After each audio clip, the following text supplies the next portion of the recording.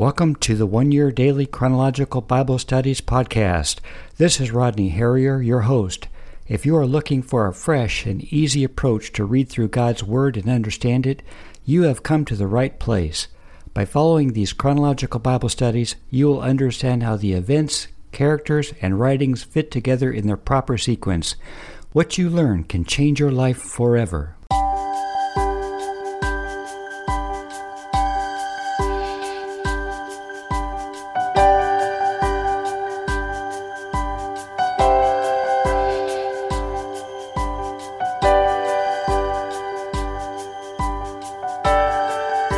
This is day 24 of Chronological Bible Studies. The title is called A Ferris Wheel Life. Today's Bible reading, Genesis 28, verses 10 through chapter 30, verse 43. When it's wintertime, if you don't like the cold, snow, and ice, you might want to go to a warm place and have some summer fun.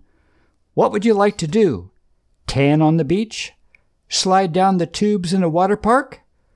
Ride on a Ferris wheel to enjoy the stars or lights in the evening? Speaking of Ferris wheel, in a different way, life is sometimes like a Ferris wheel. What goes around comes around. Whatever we do, good or bad, it returns our way. In our last Bible reading, we learned about Jacob's deception. He tricked his older brother Esau into trading away his birthright for some stew. Jacob caught him in a weak moment when he was hungry from hunting all day. Many years later, when Isaac was old and blind, he wished to pass on the firstborn's blessing to his oldest son Esau. Isaac told Esau to kill him a deer and prepare some venison for him to eat, and then he would bless him. While Esau was in the field hunting deer, Jacob and his mother deceived Isaac into believing Jacob was Esau, the firstborn. Although Jacob received his father's blessing, he and his mother forced God's will. When Esau returned from the hunting, his father told him that Jacob craftily stole his blessing. Now Esau hated Jacob. His hatred was so fierce that he wanted to kill him.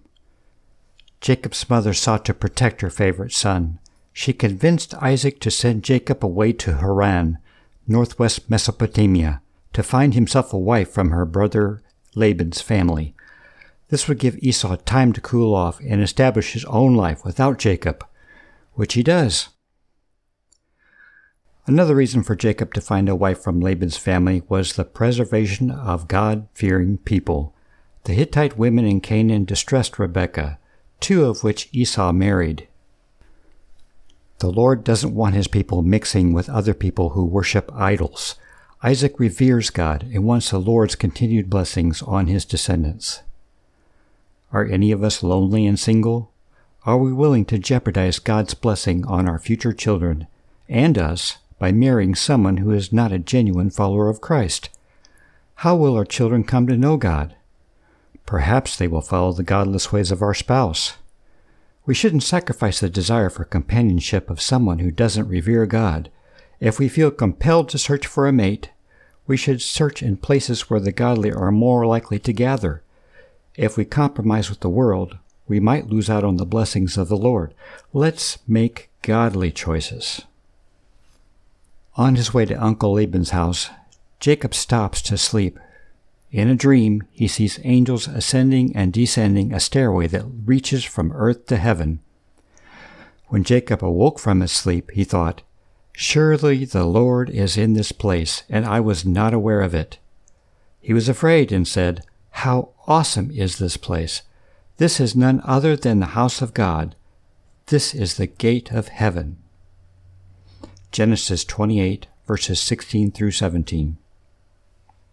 Jacob calls the place where he meets with the Lord Bethel, meaning house of God. Here the Almighty makes an unconditional promise to Jacob in a dream. He says, "I am the Lord, the God of your father Abraham and the God of Isaac. I will give you and your descendants the land on which you are lying. Your descendants will be like the dust of the earth, and you will spread out to the west and to the east, to the north and to the south. All peoples on earth will be blessed through you and your offspring. I am with you and will watch over you wherever you go, and I will bring you back to this land. I will not leave you until I have done what I have promised you. Genesis 28, verses 13 through 15. How does Jacob respond to God's generous offer? He responds with a conditional promise. Then Jacob made a vow, saying, "If God will be with me and will watch over me on this journey I am taking, and will give me food to eat and clothes to wear so that I return safely to my father's house, then the Lord will be my God, and this stone that I have set up as a pillar will be God's house. And of all that you give me, I will give you a tenth." Genesis 28, verses 20 through 22. Jacob doesn't know God and is bargaining with him. Do we bargain with God, or do we trust him? The Lord is good, and he keeps his promises. There is no need to make deals with him. Do we know God? He promises spiritual life, forgiveness, and peace to those who trust his Son to save them from their sins. Jacob deceived Esau and Isaac to get Esau's birthright and blessing. Now in today's Bible reading, like a Ferris wheel which goes around and comes around, Uncle Laban would deceive Jacob. The young man travels to Haran, meets a beautiful young woman named Rachel, and instantly falls in love.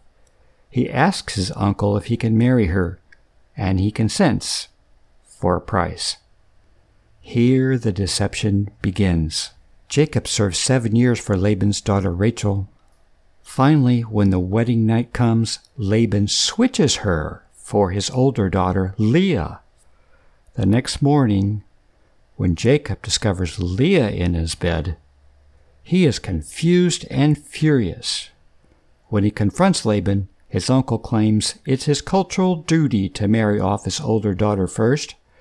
However, if Jacob completes the 7-day marriage ceremony, he will also give him Rachel. But Jacob must work 7 more years for her. Frustrated but deeply in love, Jacob agrees to the terms. Not only is Jacob deceived in marriage, but Laban also swindles him in his employment. When the time of service for his wives is complete, Jacob wants something for his family.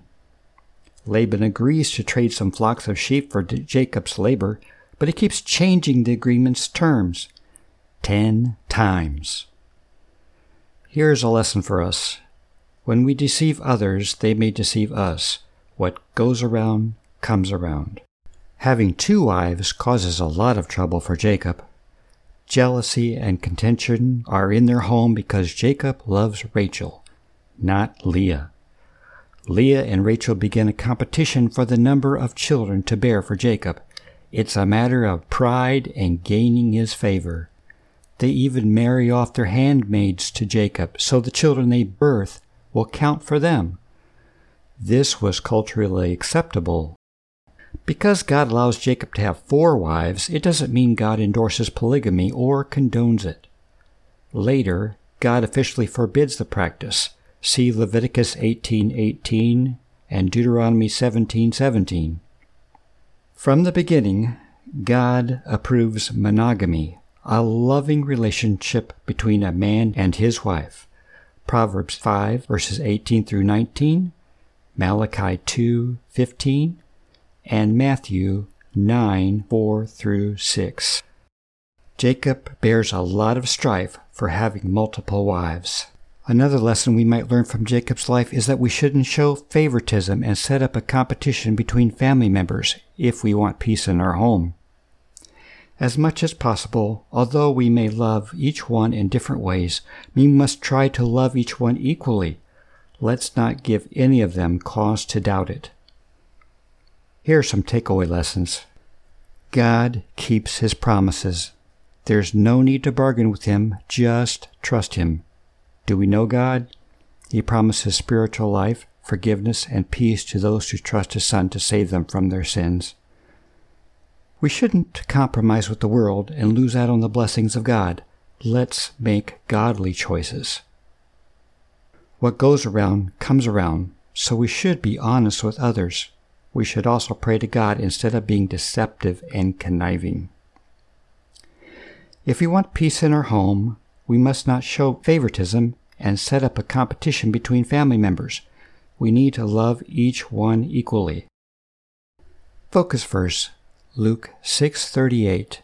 Give, and it will be given to you. A good measure, pressed down, shaken together, and running over, will be poured into your lap. For with the measure you use, it will be measured to you. Join me for a prayer response to today's Bible lesson.